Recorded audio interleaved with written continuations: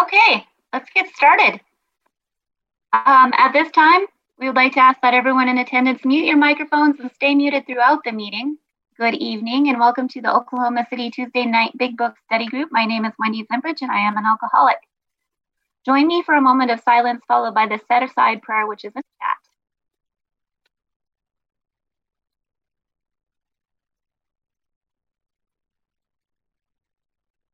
Dear God, please set aside everything I think I know about myself, this book, my illness, these steps, and especially about you, dear God, so that I might have an open mind and a new experience with all these things. Please help me to see the truth. Amen. Normally, this meeting is a big book study, and we would recommend that you have a big book in front of you to follow along. But tonight, we have a special historical presentation for you. So it's not necessarily you're not going to necessarily need one tonight. Please post in the chat section, though, if you need a book, and a member will connect with you to make sure that you get one.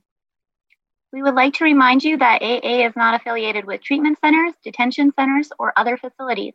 The experiences shared in this meeting are not necessarily the opinions of this group or of Alcoholics Anonymous as a whole. So I'm going to skip that part. With respect to the seventh tradition, we are called to be self-supporting. As such, we suggest that you take an active role in supporting your district's area in your contribution directly. Out of respect, we ask that you stay muted throughout, do not post in the chat during the meeting, and be mindful of your activities if you're sharing your video with the group. Thank you. This is the AA preamble. Alcoholics Anonymous is a fellowship of men and women who share their experience, strength, and hope with each other that they may solve their common problems and help others to recover from alcoholism. The only requirement for membership is the desire to stop drinking. There are no dues or fees for AA membership. We are self-supporting through our own contributions. AA is not allied with any sect, denomination, politics, organization, or institution, does not wish to engage in any controversy, neither endorses nor opposes any cause. Our primary purpose is to stay sober and to help others to achieve a sobriety. I have stated I am an alcoholic. Are there any other alcoholics present? Whoop, whoop. There they all are. Awesome. Tonight we have a different format, and Rick is going to, out of Florida, is going to be doing a presentation on the history of AA. So let's please welcome him warmly as we get to enjoy this special presentation. Rick. Thanks, Wendy. My name is Rick. I'm an alcoholic. So good to be with y'all tonight. I tip my imaginary hat to all of you for being students of the Big Book. That's amazing. It's just amazing. I don't have words for it. And I thank Cliff for making the invitation and extending me the trust to address y'all this evening with accurate information to try to lay a background for the upcoming restart of the Big Book study. Now, this is not going to be a museum tour. So it's not going to be so much of that was that and this is this.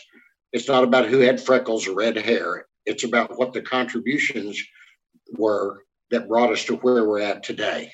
And also, a lot of us are visual learners. So this will give some memory posts to some of the people that are referenced in the Big Book, that they were real people, that this is not a novel. And it's designed to bring out the true heroes that brought about our textbook and what they contributed and what they brought to the table. So we'll go ahead and get started with it. And it's going to fit the hour pretty close. So I want to just let you be aware of that, but I'll try to save some time and answer questions at the end. And we'll go from there.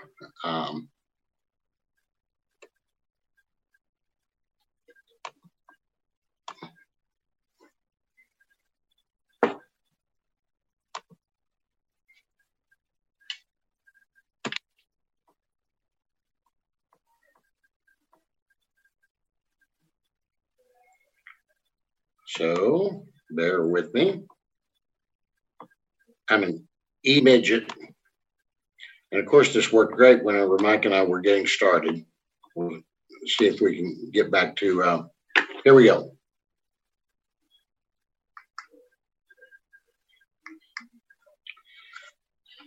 So what we're looking at here is a slideshow presentation of the history of Alcoholics Anonymous.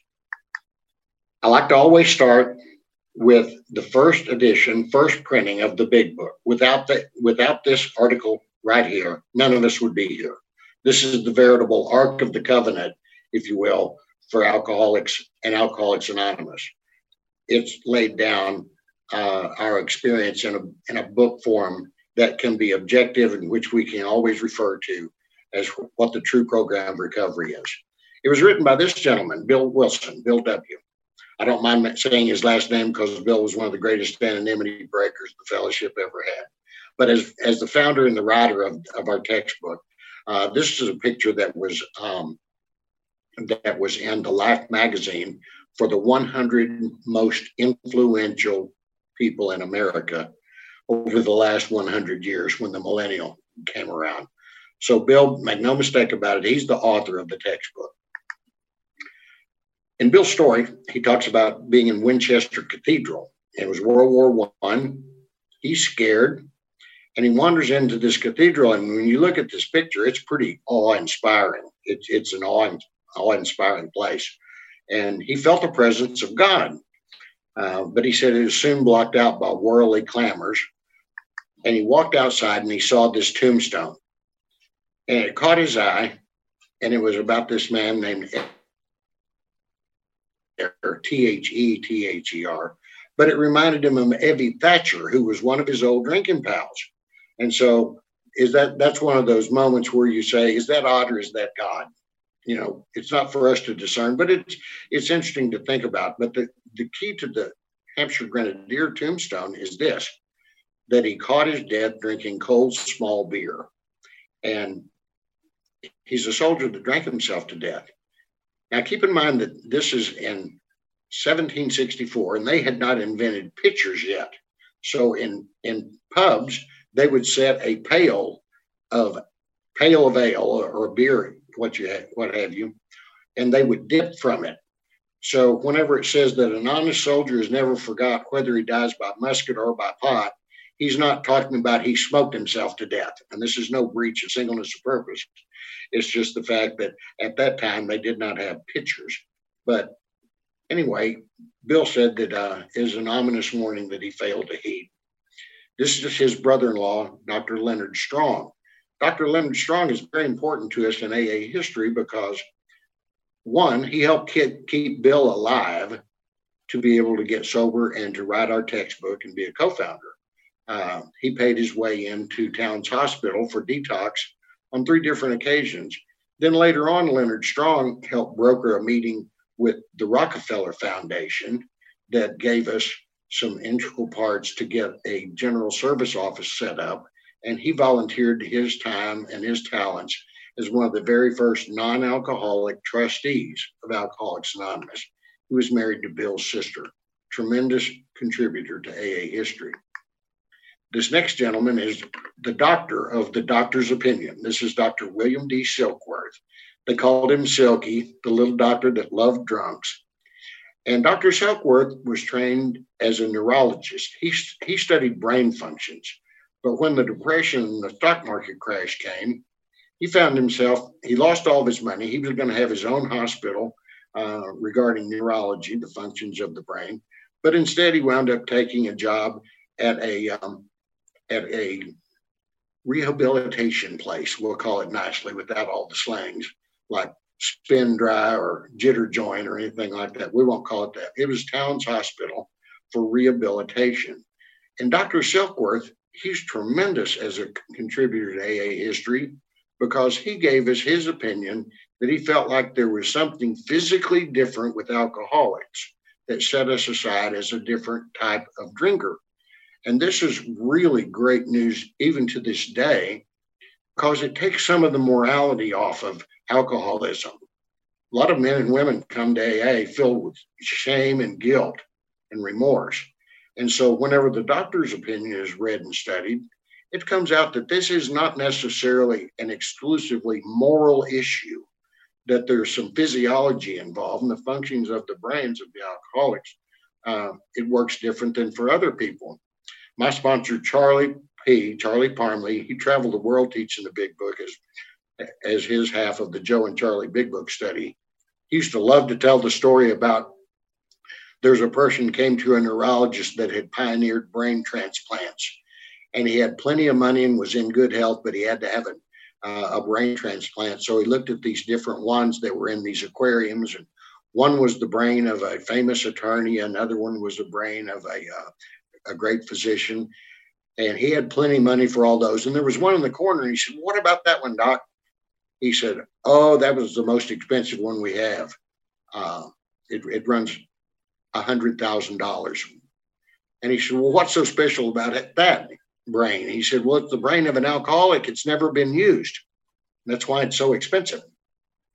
Anyway, Dr. Silkworth, neurology, taking the stigma of the morality off, tremendous contributor to Alcoholics Anonymous. This is a picture of Towns Hospital in New York. Towns Hospital is where Silkworth practiced and where Bill went for rehabilitation, for drying out, detox, whatever you'd like to call it, on 3 different occasions. Some say 4, it doesn't matter, potato, Towns Hospital. Now, this is not some slum area. This is right across the street from Central Park.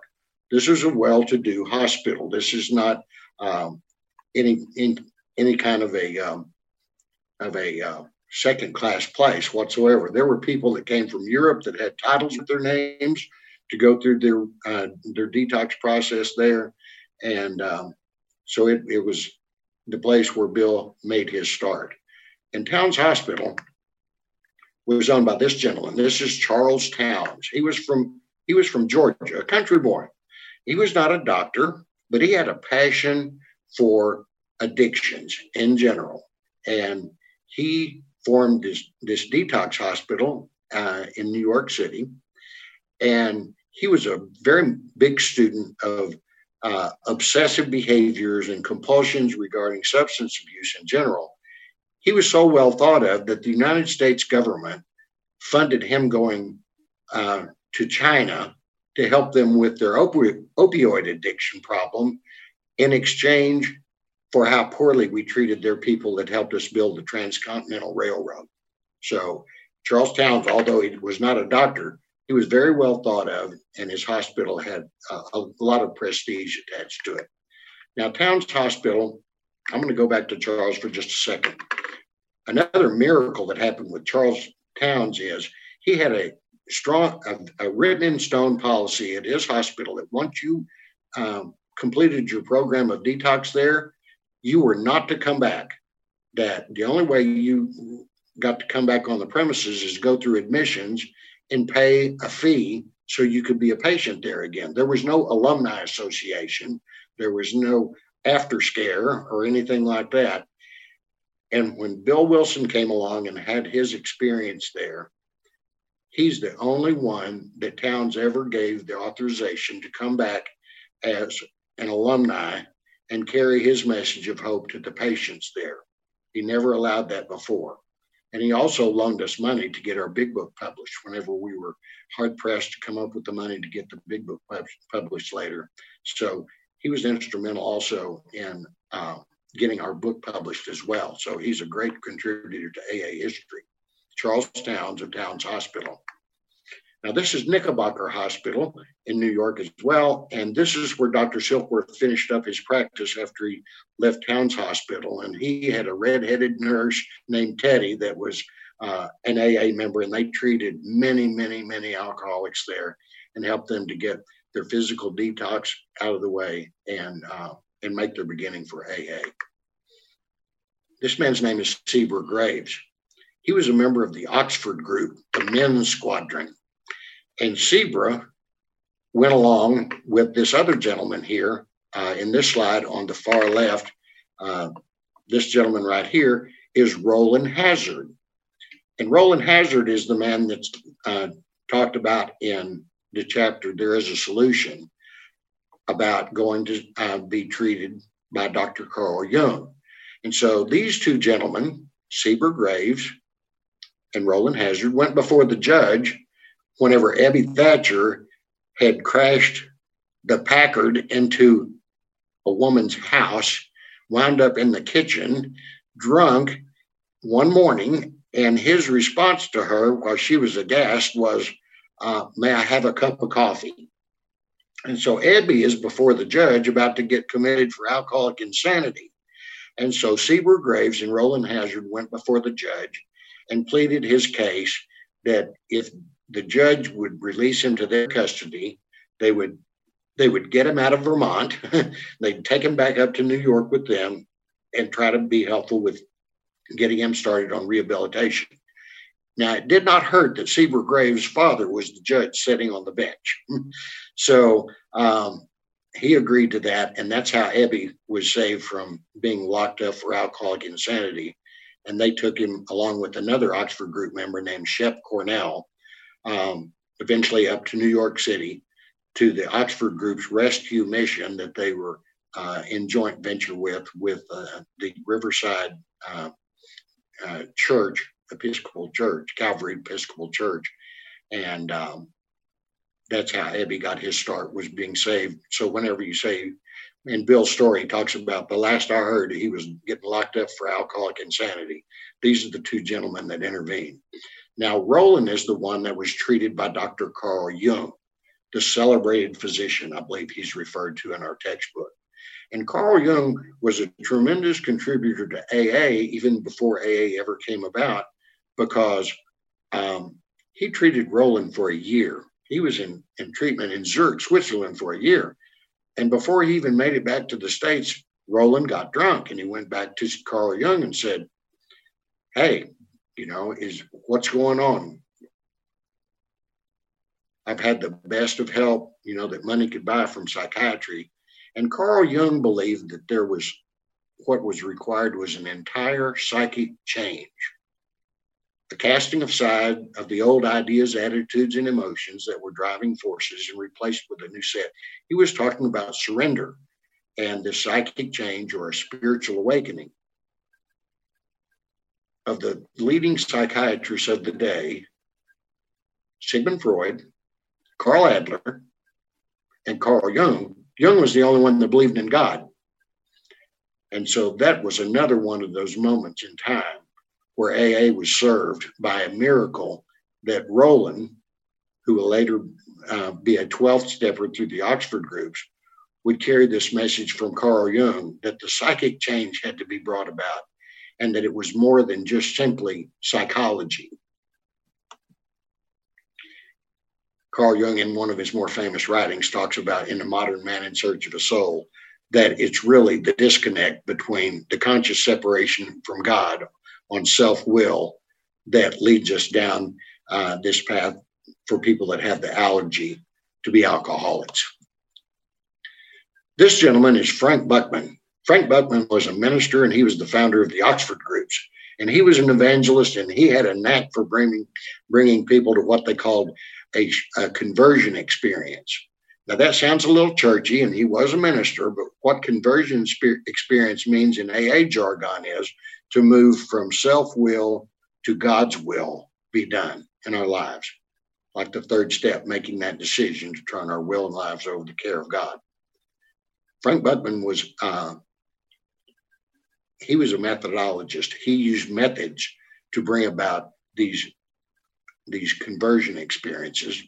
And he had the daily plan of action to go along with that Bill borrowed heavily from for what eventually became the 12 Steps of Alcoholics Anonymous. Frank Buckman was, his right arm man in America was this gentleman, Samuel Moore Shoemaker. And Sam Shoemaker was the rector of the Calvary Episcopal Church in New York City. Bill freely gave credit to Sam Shoemaker for teaching him the principles that evolved into the 12 Steps of Alcoholics Anonymous. He's one of the unsung heroes of AA. So from the religious point of view, they were providing a method, if you will, or steps to bring about this psychic change that Carl Jung had talked about, but he didn't have the ability to bring it about through counseling. And so Sam Shoemaker's church, the Calvary Episcopal Church in New York, really nice facility. And they had a heart for drunks, but not so much that they wanted us in their really nice church. So what they did was they formed a rescue mission in the Bowery. And so they were helping down and out Bowery bums with their rescue mission. And that's where Roland Hazard and Shep Cornell and Seaver Graves brought Ebby Thatcher to dry out and make his start for sobriety. And so that's where Ebby was at the Bowery Rescue Mission that was sponsored by the funds from the Calvary Episcopal Church and the Oxford groups. Now here on the right, that's Ebby Thatcher, Edwin Throckmorton Thatcher, and Bill on the left. Ebby's quandary was that he came from a very influential family in Albany, New York. His grandfather, his uncle, as well as his brother, had all been mayors of the city of Albany, New York, which is the capital of New York State. And they had a foundry business, and Ebby drank his way completely out of the family business, and he wound up in the Bowery of New York City, and he still had a sense of entitlement. So one of Ebby's biggest struggles all through his life was, quite honestly, he was a snob with no money. And that's a bad place to be, to have a snobbish attitude, but no money. And so Bill always gave Ebby the credit for being his sponsor and being the man that carried the message to him. Even though Ebby was unable to maintain continuous sobriety, he did die sober, and he brought to AA many different things regarding reaching out to others and carrying the message, and also not to give up on people that had slips, because Ebby, he struggled throughout his life, but he was always there. And to his credit, he always kept coming back. And he was the man who brought the message to Bill. If you have further inquiries about or curiosity about Ebby Thatcher, Mel Barger wrote a really good book about a biography of Ebby Thatcher. And he made a point at the end of the book to say, we get all carried away with sobriety countdowns and hoorah, hoorah, and who's got the most days, years, decades without a drink. But we can't use that to minimize the people that struggled so hard to put together a length of sobriety. And it's not about, it's not an attendance matter. It's about a matter of life and death. So we always have to temper the hoorah, hoorah about who's got the longest time, along with remembering that the tree of AA is watered with the blood of the people that could not get sober and stay that way. Now, back to Bill's story. He's in Akron, Ohio. They're going to try to do a hostile business takeover. He's at the Mayflower Hotel. The business takeover, the proxy fight went poorly. They were broke and discredited. And Bill was walking in the lobby of the Mayflower Hotel. You see the bar in the background. Bill said, I heard the tinkling of the glass and the ice in the glasses, the laughter. And he's thinking, maybe I can go in and drink ginger ale. But he has a awakening moment where he says, I don't go to bars to make friends. I go to bars to get drunk. And so instead of going into the bar and trying to scrape an acquaintance and delude himself that he's going to drink soft drinks at the gin mill, he instead goes to the church directory and he looks up this gentleman. This is Reverend Walter Tunks, and he was the rector of the Episcopal Church in Akron. So you see the connection. Sam Shoemaker, Episcopal Church, New York, Oxford groups. He calls Tunks and said, you know, I'm a rum hound from New York and I need to speak. Are there any Oxford group meetings or members here? I really need to talk to an alcoholic. Tunks says, oh yeah, we got the Oxford group here. They came back in 1933, and there's some remnants that are still staying, some meetings that are still being held. In this picture, you see this gentleman standing here on the left. That's Bud Firestone, the Firestone family, right? Firestone Tires.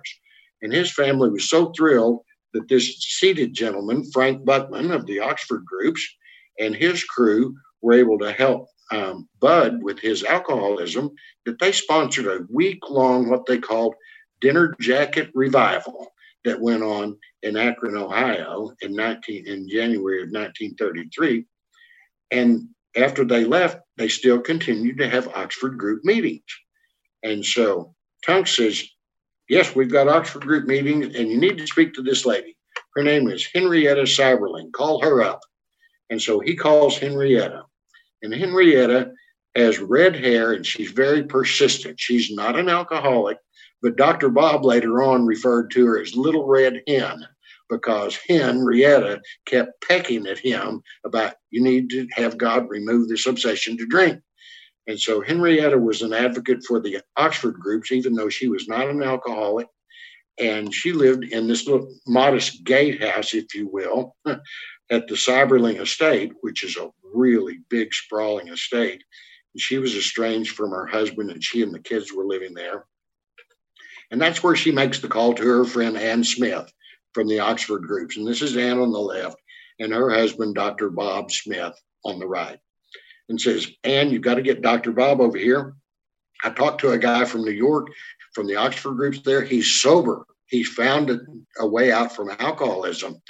And Ann hemmed and hawed, and finally, and of course, Henrietta, Little Red Hen, kept pecking at her, and she said, okay, look, he's came home for Mother's Day with a potted plant, and he's potted too.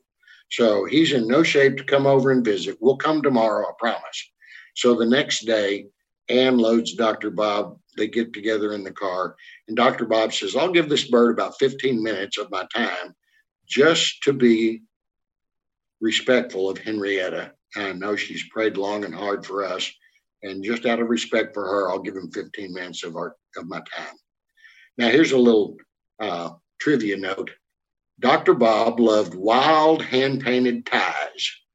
He was all about hand-painted ties, and he also had some tattoos on his forearms. You never see him with his arms uncovered. But Dr. Bob, he had a little bit of with the tattoos and the hand-painted ties.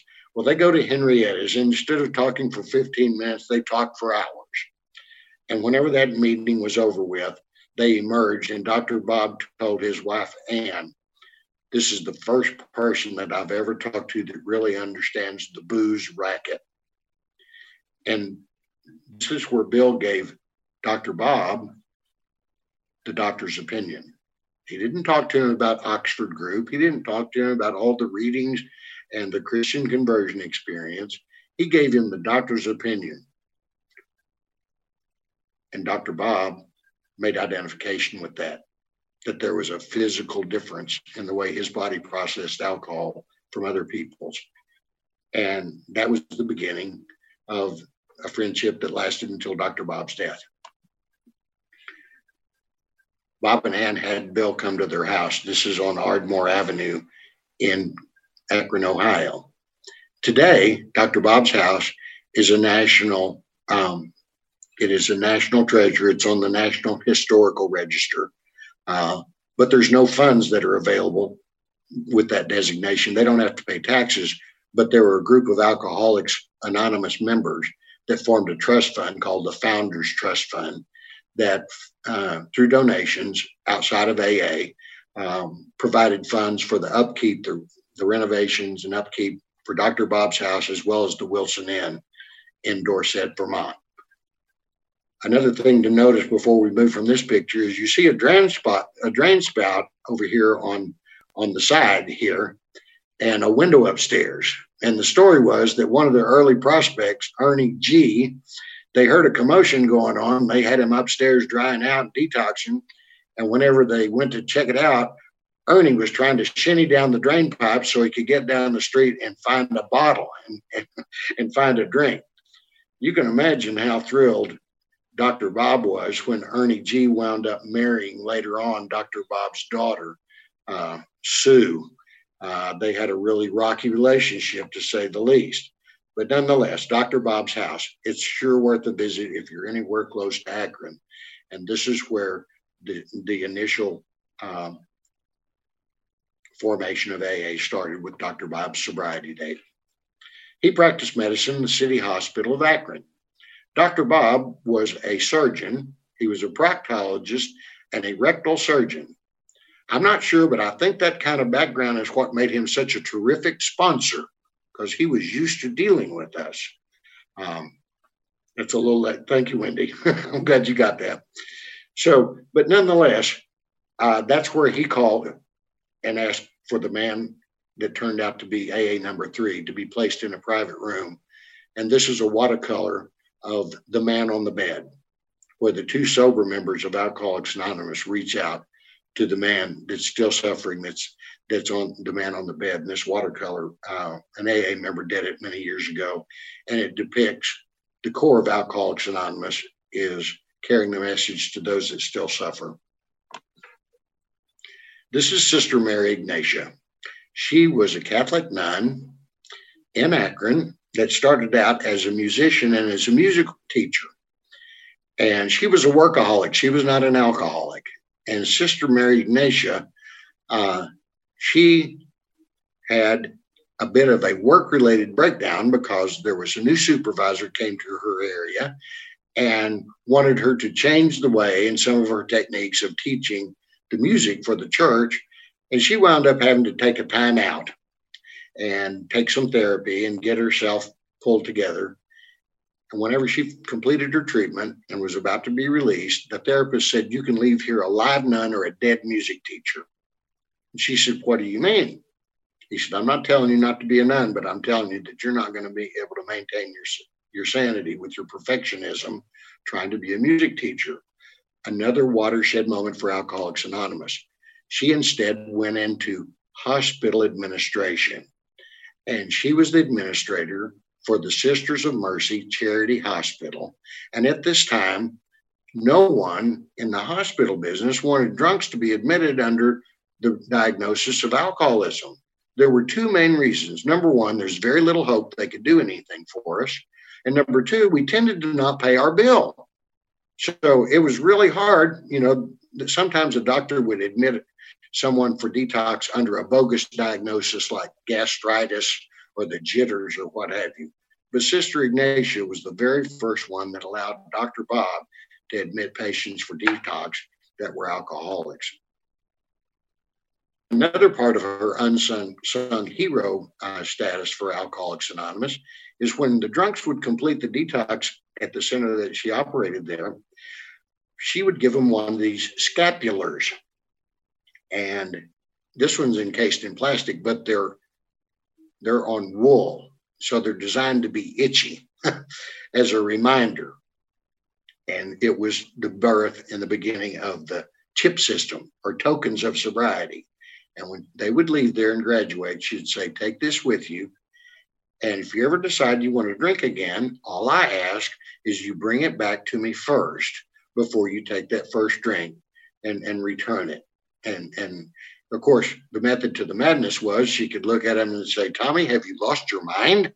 You've forgotten what you were like whenever you came here, the shape you were in?" And she'd get one more shot at him before they would, if they were willing to bring that scapular back. But it's a token of sobriety and a reminder of dedication to a cause. Now, this is Sisters of Charity Catholic Hospital there in Akron.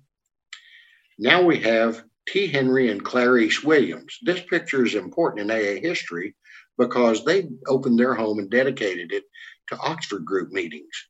They kept Oxford group meetings happening from 1933 when Buckman and the Dinner Jacket Revival left up until Bill got there in 1935.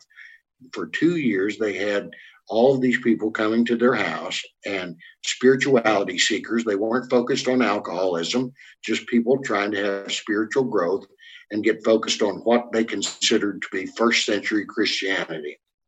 Now, here's one of those, is that odd or is that God moments? The company that T. Henry Williams worked for was he was an executive at, was the very company that Bill Wilson and his crew came to try to have the hostile stock takeover. And had they been successful, then T. Henry would have probably lost his house, his home, his job, and not been able to provide the safe place to keep the Oxford group meetings going on. So can you see how the synchronicity starts to come into play here, and all of these coincidences, if you will, fell into place, and T. Henry and Clarice offering their home as gratitude for the Oxford groups and keeping those available until Bob and Bill could meet up there. Just phenomenal.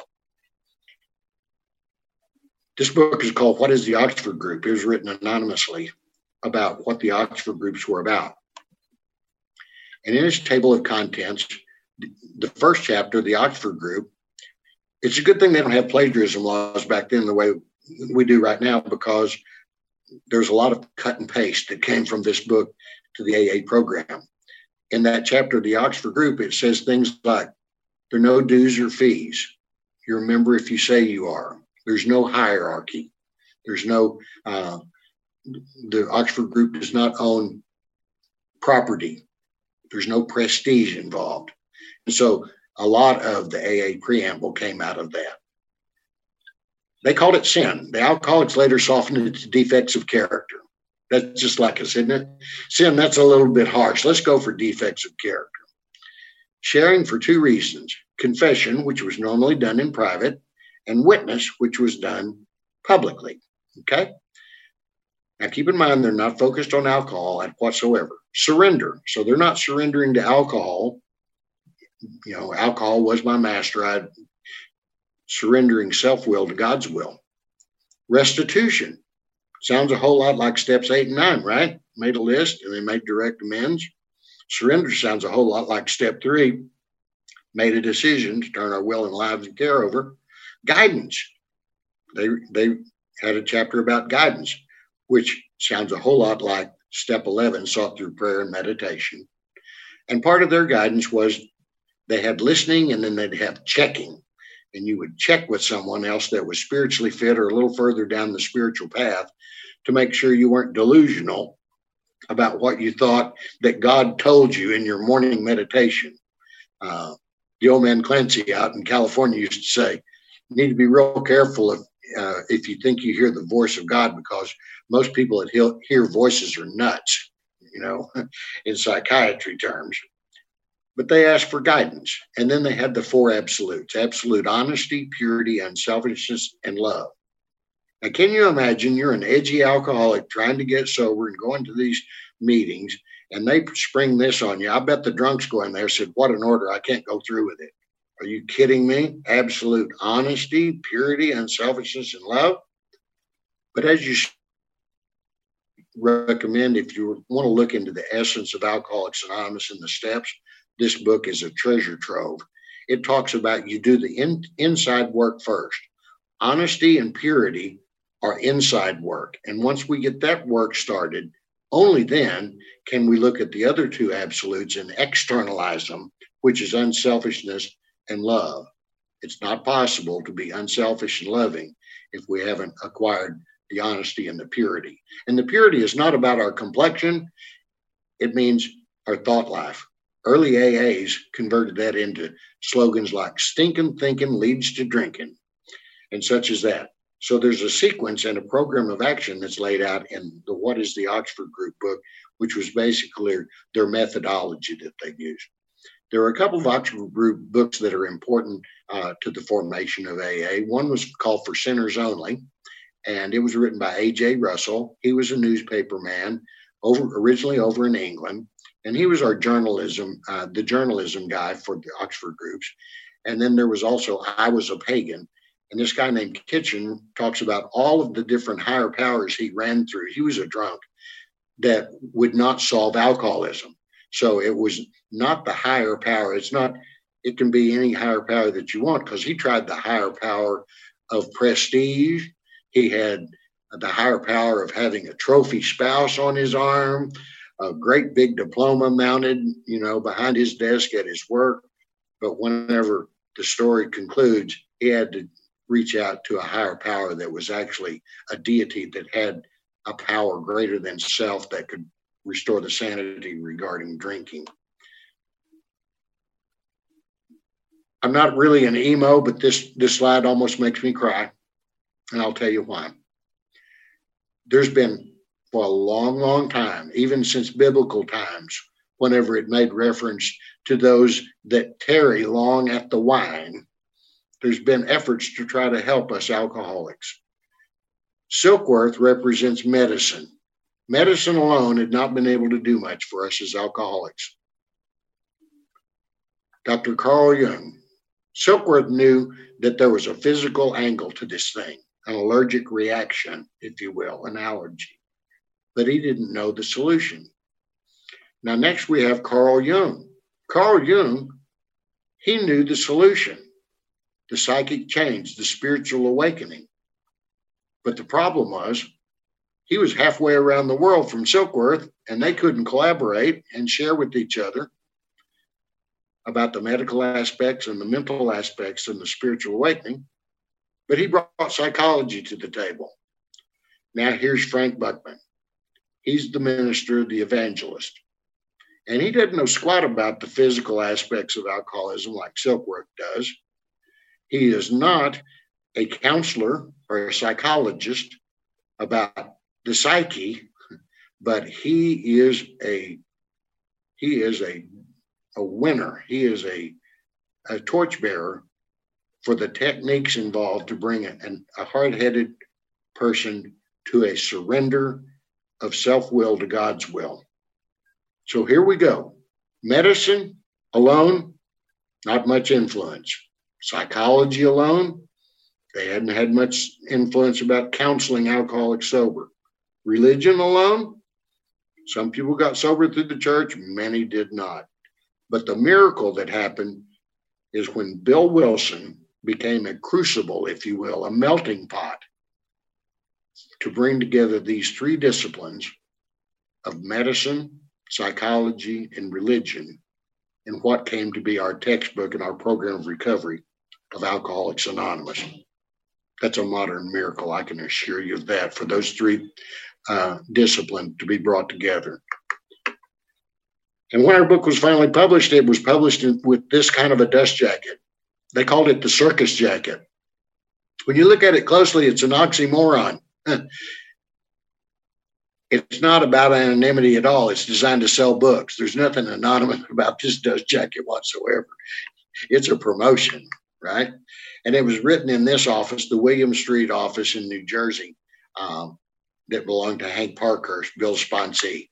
And here's Bill in his accustomed writing style with his feet kicked back up on the desk with his Argyle socks and his Viceroys or Chesterfields laying on the desktop, which later in life killed him.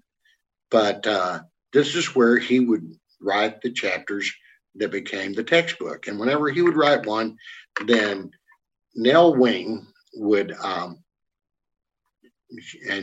Ruth Hawk, this is Ruth, she would type them up, and then they would distribute them to the New York members, and then they would send a copy out to Akron. And then they had editorial by committee. Now, this made Bill nuts. He did not like editorial by committee. He wanted some input, but if you've ever had a friend that's an artisan of any sort, whether they're an oil painter, a glass blower, any type of artist, they do not respond well to criticism of their work. And so Bill was receiving all this pushback. And finally, whenever they got up into how it works, Bill just said, I've had enough. I'm not going to accept any more editorial by committee. You either leave me alone and let me write the book and finish the book in the writing style that I'm using, or I'm not going to finish the book and someone else can do it. And they said, okay, Bill, okay. And so they backed away from this editorial by committee, and Bill got to finish the work in the same writing style that he had done all along. Now, in the foreword to the first edition, the red book, there's something very important on the foreword. If you notice here, precisely how we've recovered is in all caps, and it's designed to jump off the page, right? And so this was important to us historically because the fellowship hadn't got a hold of this and started any type of slogans like take what you want and leave the rest or anything else like that. It was meant to be a hope statement saying you don't have to wait for a vaccine. This is precisely how we've recovered. This is the missing link. This is the methodology that will bring about sobriety, freedom from alcohol. through the teaching and practice of the 12 steps. Now, another part of all of the first edition books, there were 16 printings, and Cliff will tell you all about those. But in the 16 first edition printings, when the different editions meant first edition, but printings, when they sold out a batch, they would reorder from the printer. But all 16 of them, Silkworth's name did not appear on the doctor's opinion. But we received this very prestigious award called the Alaska Award from the American Public Health Association, presented to Alcoholics Anonymous for pioneering work in the age-old problem of alcoholism. And this was a big deal. And after we had received that, Silkworth capitulated and said, I'll tell you what, fellas, it's okay for you to put my name on the doctor's opinion now. I'll own that. All right. But up to that point, the detractors felt like maybe it was some quack that we hired to try to endorse us with the doctor's opinion. But this really brought about a lot of legitimacy to the doctor's opinion regarding Alcoholics Anonymous. This is in the first edition, first printing, the red book, and it's the only time any of the words have ever been changed in the book Alcoholics Anonymous on the steps. And on step 12, it said, having had a spiritual experience as a result of these steps. And people were writing into the General Service Office and saying, I must not be doing it right. I've not had the burning bush. I haven't had the white light. I haven't had that hot flash experience that Bill described in his hospital stay whenever the cool breeze blew through. And Bill realized he made a mistake in the wording. And so whenever they ordered a new batch of books, the second printing of the first edition, it came back with having had a spiritual awakening. And then the appendix in the back of the book, Spiritual Awakening Appendix, came about. The point I like to always make here is that never, ever in all the history of Alcoholics Anonymous has it said having had a spiritual experience or awakening as a result of these meetings. It's always been as a result of these steps. So that is the pathway, that is the treasure map that we follow as the result of the steps. The book started changing size and color. Only the first printing was red. This little small one on the right was the wartime edition that came out where the paper was on ration and they had to change the size of the book, but they kept the font the same and the page numbers were the same after through the first edition. Now, here's a little note for you, and it's really important on AA history. All of the first edition big books, page number 1 is the doctor's opinion. It was always meant to be read first. Only when the second edition came out did they make chapter 1, page 1. And that was really a disservice for smart alcoholics like me that wanted to skip over all the warm-ups and go straight. But it was a bunch of acknowledgments and blah, blah, blah, this and that. But the doctor's opinion originally was page 1 and always meant to be read first.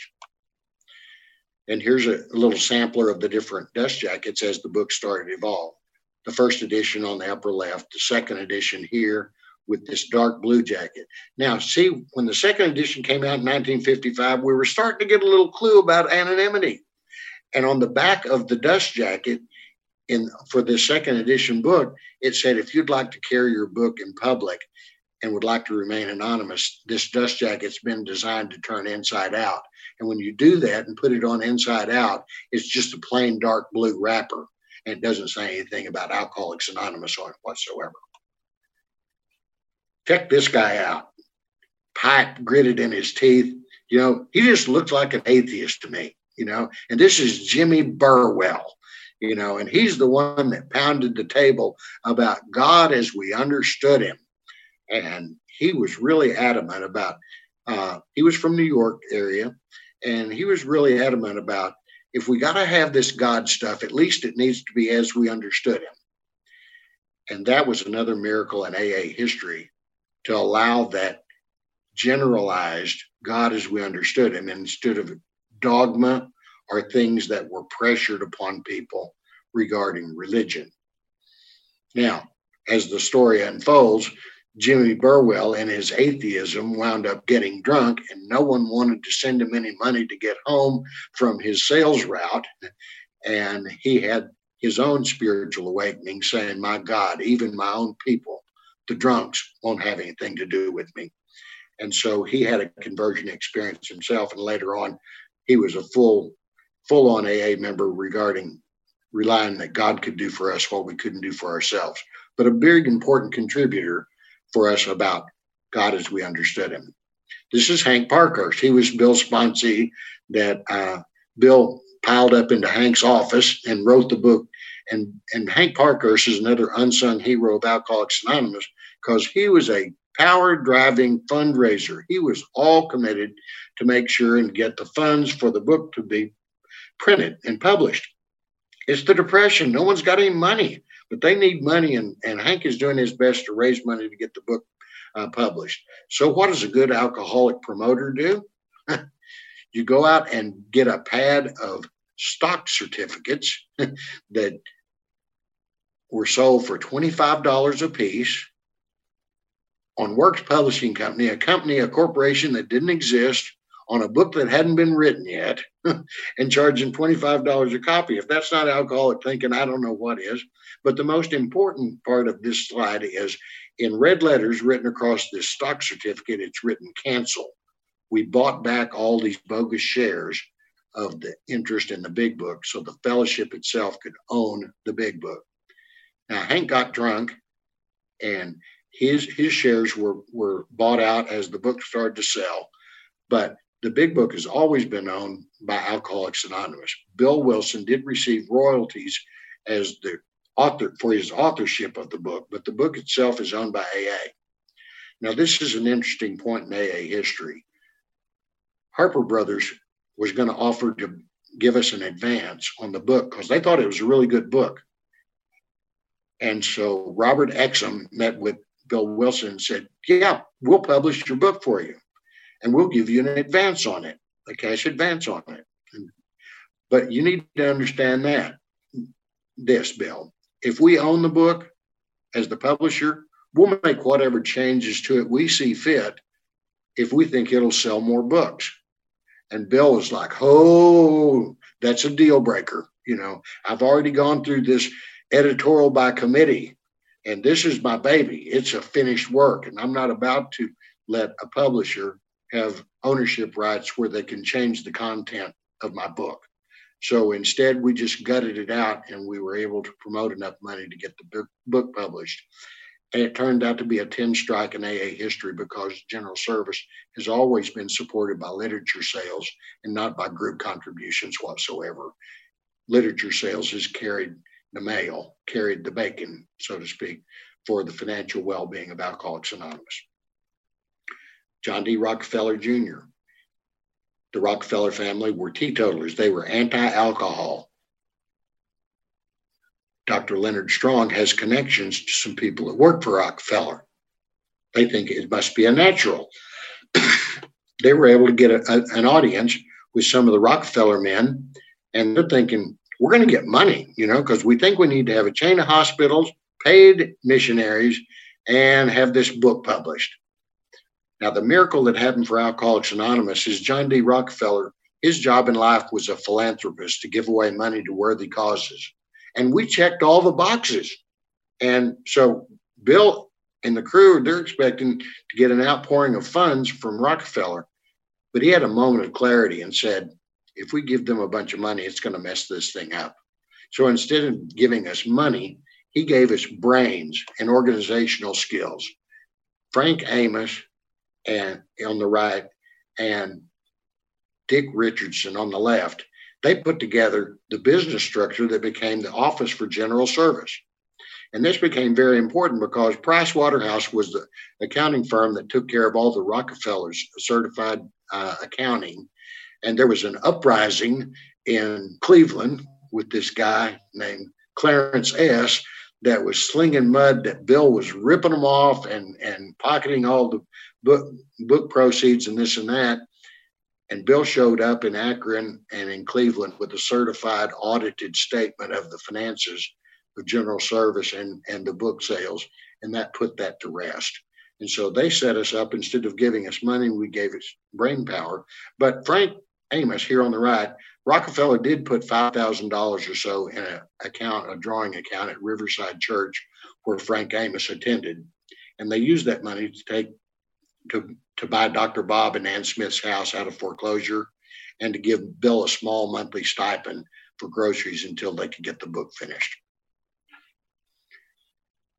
This picture was gifted to me from Frank Mauser. He retired as the archivist for GSO, and it's not in circulation, but Frank gave this to me with almost tears in his eyes. And he said, Rick, this is the seventh tradition, as good as it gets. These are checks written to John D. Rockefeller Jr. and Charles Towns, where we repaid the money that was loaned to us. At that time, and to the best of my knowledge to this day, AA is the only one that paid back the Rockefellers grant money. And in writing these checks, we let him know that we got the message and the principle of self-support through our own contributions. This is where the seventh tradition came about, that we're self-supporting through our own contributions. Now, groups were outgrowing homes, and so they started taking up residence in different commercial properties. Miramar College was in bad financial times, so they started renting out part of their college. And here on the left is restaurant and bar. And this little building, this opening down here was where the AA group went. So I guess every time you went to their group, you stood at the turning point, right? Or if you're in there whining, wondering whether or not you're alcoholic, they can invite you to the nearest bar to try some controlled drinking and check out Alcus Interruptus and see if you had the phenomenon of craving or not. But we started meeting outside of homes and started actually having clubhouses and all. This is the 52nd Street Clubhouse in New York City. It's set off from the street, and it had a long hallway they called it the last mile to get back to the meeting room. And it was the last mile you would ever have to walk alone. And Bill and Lois were still homeless at this time, and they're living upstairs in this little watercolor depiction of a sleeping bedroom. And Bill was going through one of his depressions, and Tex, who was the club manager, roused Bill. He said, Bill, there's someone here to see you. And it was a sleety, stormy day. And Bill said, well, send him on up. And he hears a clump, clump, clump, clump staggering up the steps. And Bill, in his contempt prior to investigation, thinks, oh, great, a wet drunk. This is just what I need.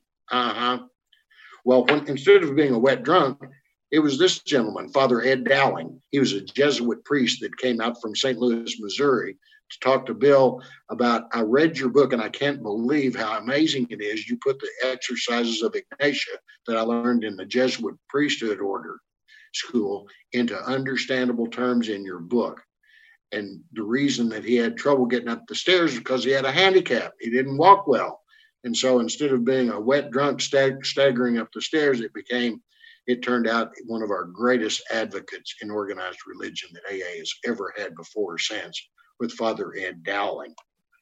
One of Ed Dowling's favorite slogans, and he wasn't an alcoholic, he used to say, if I ever get to heaven, it'll be from running away from hell. Pathetic to the trials and tribulations that alcoholics had to face in order to embrace spirituality. Now it's 1945, June 10th, Dr. Bob's he's having a 10-year anniversary. And so they have a gratitude banquet. And when you look over this picture that's published in the newspaper, you look out over the audience and all these napkins are up. It's like they're having a group sneeze or something. What it is they're finally 10 years on figuring out about anonymity at the level of press, radio, and films. And so we've got Bill Dodson here, AA number 3, on the left, Dr. Bob standing up addressing them. This is Lois here and Bill Wilson. But 10 years on, we finally started to get a little bit of clue about anonymity at the level of press, radio, and films. Remaking of a Man was an important book that came before the big book because it was from the Emmanuel movement. And they were in the northeast part of the United States. And Courtney Baylor wrote this book about a layman's guide to trying to mentor alcoholics to sobriety. And it had some really great information in it. And one of his proteges was named Richard Peabody. And for the Emmanuel movement, Richard Peabody wrote this book, The Common Sense of Drinking. And it's a real good background book about some of the mentality that leads to alcoholism. One of them is, I drank in high school to prepare for college. And the mentality of thrill seeking. And Bill used a story from this book in the Emmanuel Movement in our big book about the man of 30 that was doing spree drinking, and he had quit for 25 years. And when he retired, out came the carpet slippers and the bottle, and he wound up drinking himself to death. When you think about it, when the big book was written, we didn't have anybody 25 years sober. So he borrowed that story. And I'll say this in Bill's defense, and I'll try to coattail on it myself. Bill was not a historian, and he used his version of history at times to make the points that he wanted to make. So we don't want to get into legalism and nitpicking about what were the exact things or times and this and that. It's more about the principles. So don't get lost if you're a student of history trying to cross your I's and dot the T's. It's about what the principle is. And we've known for a long time that the letter of the law kills. It's the spirit that gives the life. So in your studies of AA history, try not to get into minutiae as much as discerning what the real principles are at play. Twice Born Men was a book that a lot of the Oxford group members read. And it's a story. They're very moving stories about people that got sober in turn of the century England through the Salvation Army. And so these stories were so compelling about these individuals' personal stories, how they established relationship with God that got them sober.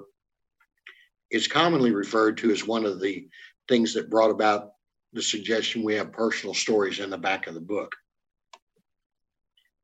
Another book that was on Dr. Bob's required reading list for people he sponsored was The Greatest Thing in the World by Henry Drummond. This is a dissertation about 1 Corinthians. And the greatest thing in the world, of course, is love. And Henry Drummond had a really good way of explaining 1 Corinthians and what the love of God was about. And the alcoholics gravitated toward it. And it was one of the required reading lists. Another one was by James Allen, As a Man Thinketh.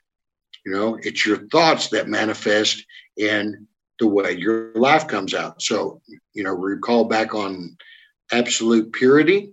It's cleaning up our thought life, because if we go around with nasty drinking thoughts, it's going to manifest in our lives. All action is born of thought. It may be fleeting, but this one on the required reading list, once again, of Dr. Bob, because he was a prolific reader and a big student. As a man thinketh, so does he become, and to manage your thought life as well. Emmett Fox, he was a lecturer at the time, and he talked about the scientific way. The Sermon on the Mount dispelled a lot of what people thought were religious scars that they had growing up and everything. But the truth of the matter that Emmett Fox put out was, it's just a misunderstanding. You know, don't take the literal interpretation. Let's look at the scientific way, or this experiment with it. And there's another miracle that happened in AA history. About the turn of the century, or in the 20s and 30s, there was this movement came up that was called experiential faith. Experiment it. You know, kind of like they sold all those boxes. I'm going to show my age here. Those boxes of Life cereal. It's Mikey. Try it. You'll like it. I don't like it. Try it. You'll like it. And so this movement came about experimental faith. And what they were saying is, here's a simple kit of spiritual tools. Try them out. If you don't like it, we'll refund all your misery. You know, and so AA came about at this terrific time where instead of being charged with blasphemy, they said, experiment with it and try it out. And once you've had your own experience, it'll be your very own. It won't be the preacher's. It won't be grandma's. It will be your own. And so Ernest Ligon was one of the Oxford groupers that books that was read, called Psychology of Christian Personality. And he talked about the dynamic of fatherly love. He said, never mind this brotherly love stuff.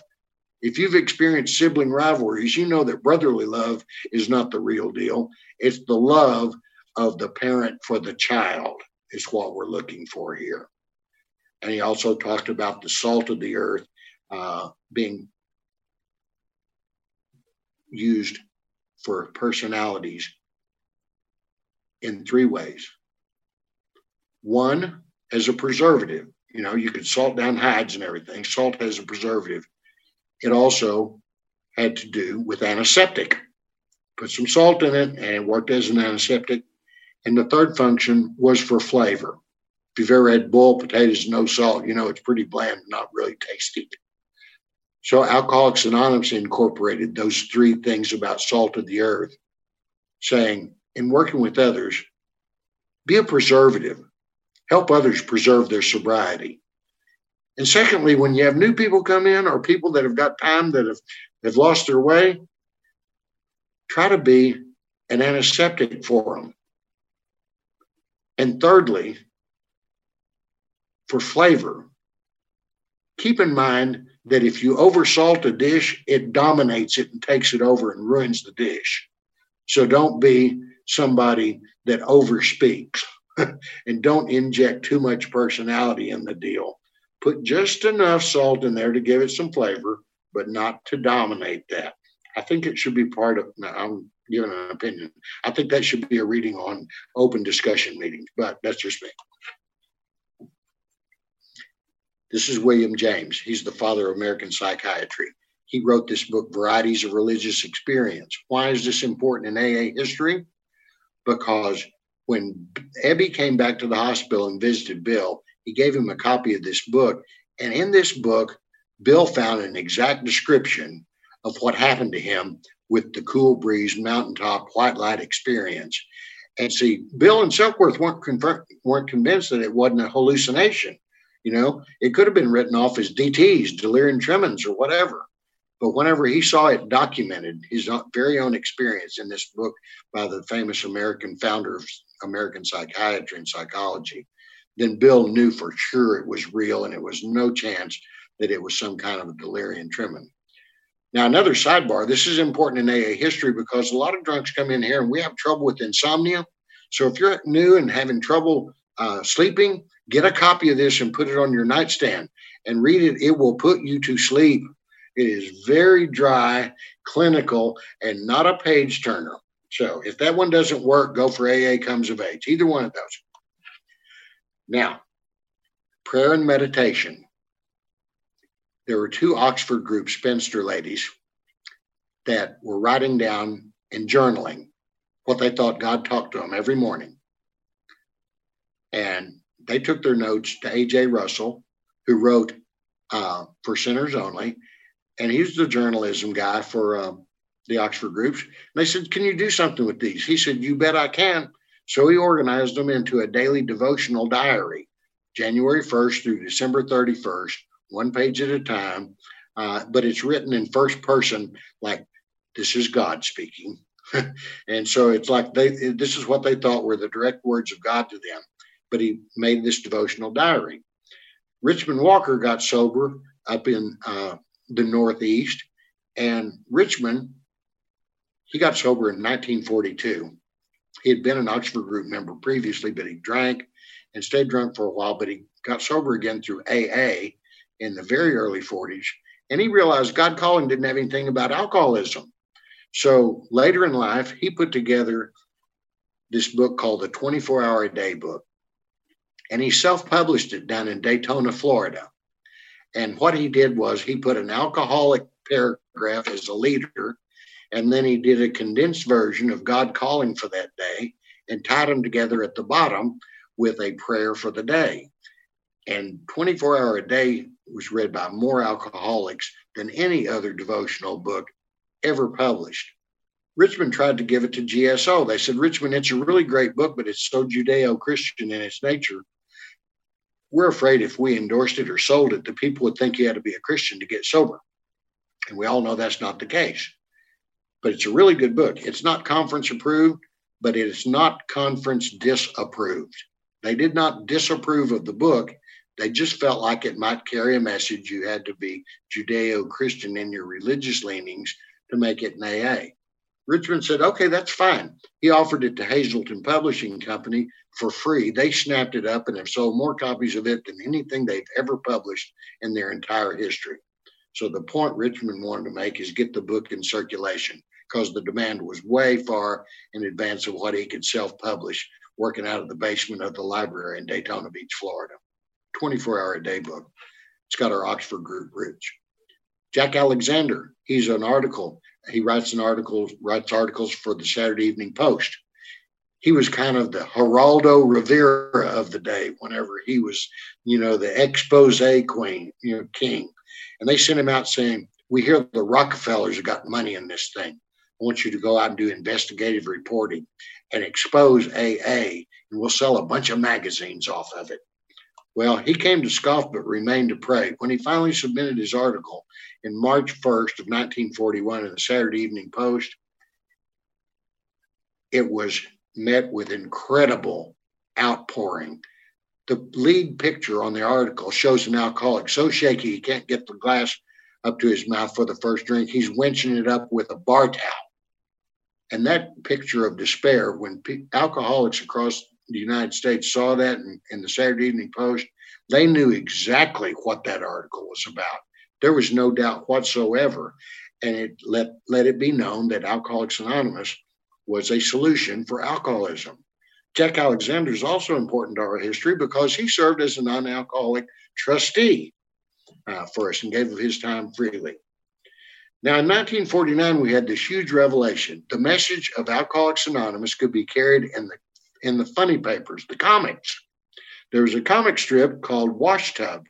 It was a precursor to Captain Easy and Buzz Sawyer.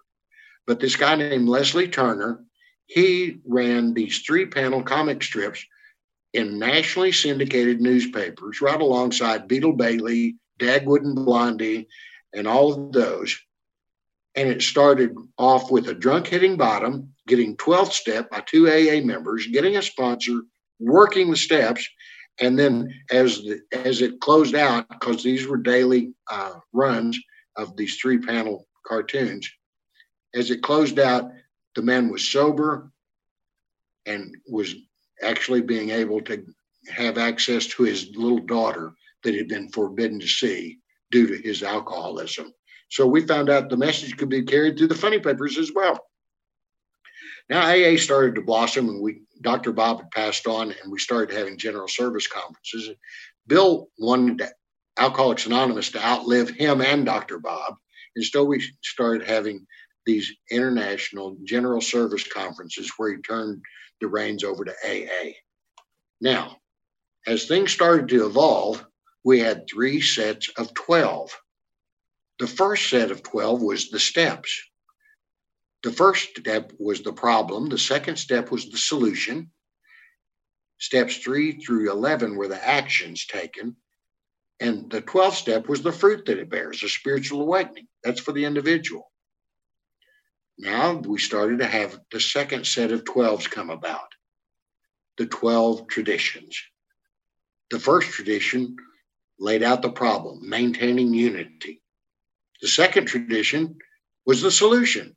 God has expressed himself in our group conscience. Now here's where it changes up. Curveball time.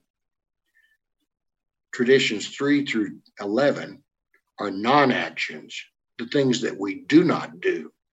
And the reason why is because of their negative impact on unity. Unity above all, and the non-actions keep us from disrupting unity.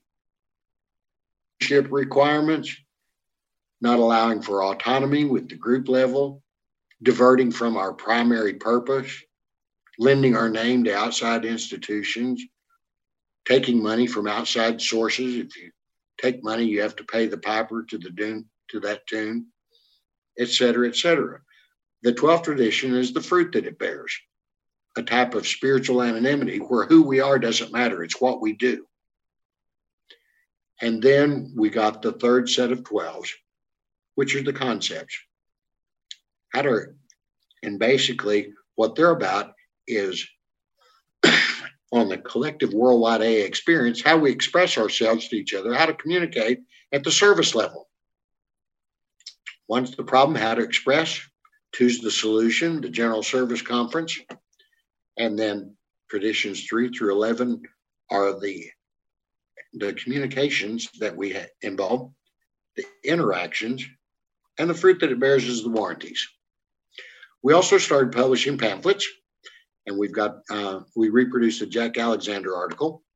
Then we had this big awakening, and bear with me because we're starting to head down the home stretch. I know it's been a long haul here, but bear with me, okay? This is important. We had this revelation that drunks were dying worldwide that did not read and speak English. Duh. What are we going to do for them? Well, GSO took on the job of translating the big book into foreign languages. And it was a tremendous historical event that we started publishing the big book for non-English speakers or readers to have access to our life-saving program of recovery. Now, when the 1 millionth big book was printed, Dr. Jack Norris, who was the chairman of the board for GSO, went to the then president, Richard Milhouse Nixon, and presented him with a complimentary 1 millionth big book that it was ever printed. Now, this I don't know for fact, but I'm pretty sure of it. You see, he's got the book open, and I think he directed him to the page where it says it demands rigorous honesty. I'm not really sure, but that was Nixon. Marty Mann is important in AA history because she broke through the glass ceiling. There was a double standard that men were alcoholics and women were immoral trollops that drank too much. And it was saddled with women that they were immoral and drunks were just good old boys that maybe had an allergy. And Marty Mann really made a place for women in Alcoholics Anonymous that was not subject to the discrimination about having to have some immoral scarlet letter of AA sewn on your shirt that you were immoral because you were female and just alcoholic as male. She was tremendous about giving women their place in Alcoholics Anonymous. Harry Tebow was our first friend in psychiatry, and he did a lot of work for us advocating with the psychiatric community, telling them ever so humbly, our job is just to keep the alcoholics together enough to get them to AA. Okay? He did not advocate that psychiatry was the answer for alcoholism. It all started whenever one alcoholic, Ebby Thatcher, reached out to Bill Wilson. Bill Wilson, in turn, brought that message to Dr. Bob. And between the two of them and Sam Shoemaker and the Oxford Groupers, the program of Alcoholics Anonymous was hammered out. And when I say hammered out, it was not without some work. But we have to remember, recently there was a pharmacist that got convicted for selling watered down drugs to terminally ill cancer patients. And it was an outrage. People were just absolutely outraged. How could someone do that? That's awful. They should throw him underneath the jailhouse. Watered down drugs to someone's terminally ill. But we have to ask ourselves the question, how many times have we done that as AA members by watering down the big book message, trying to make it a little bit more palatable and not giving full strength to AA to someone out of the textbook, Alcoholics Anonymous? And that's what holds us together and is the reason why we're still here, is through our textbook. And to circle back to where we started, I tip my hat to you all for being students of the textbook and learning how to receive and pass along full strength sobriety of Alcoholics Anonymous. Thank you very much. Thank you so much, Rick. That was a fabulous presentation. I can't even speak. It was so good. Definitely have chills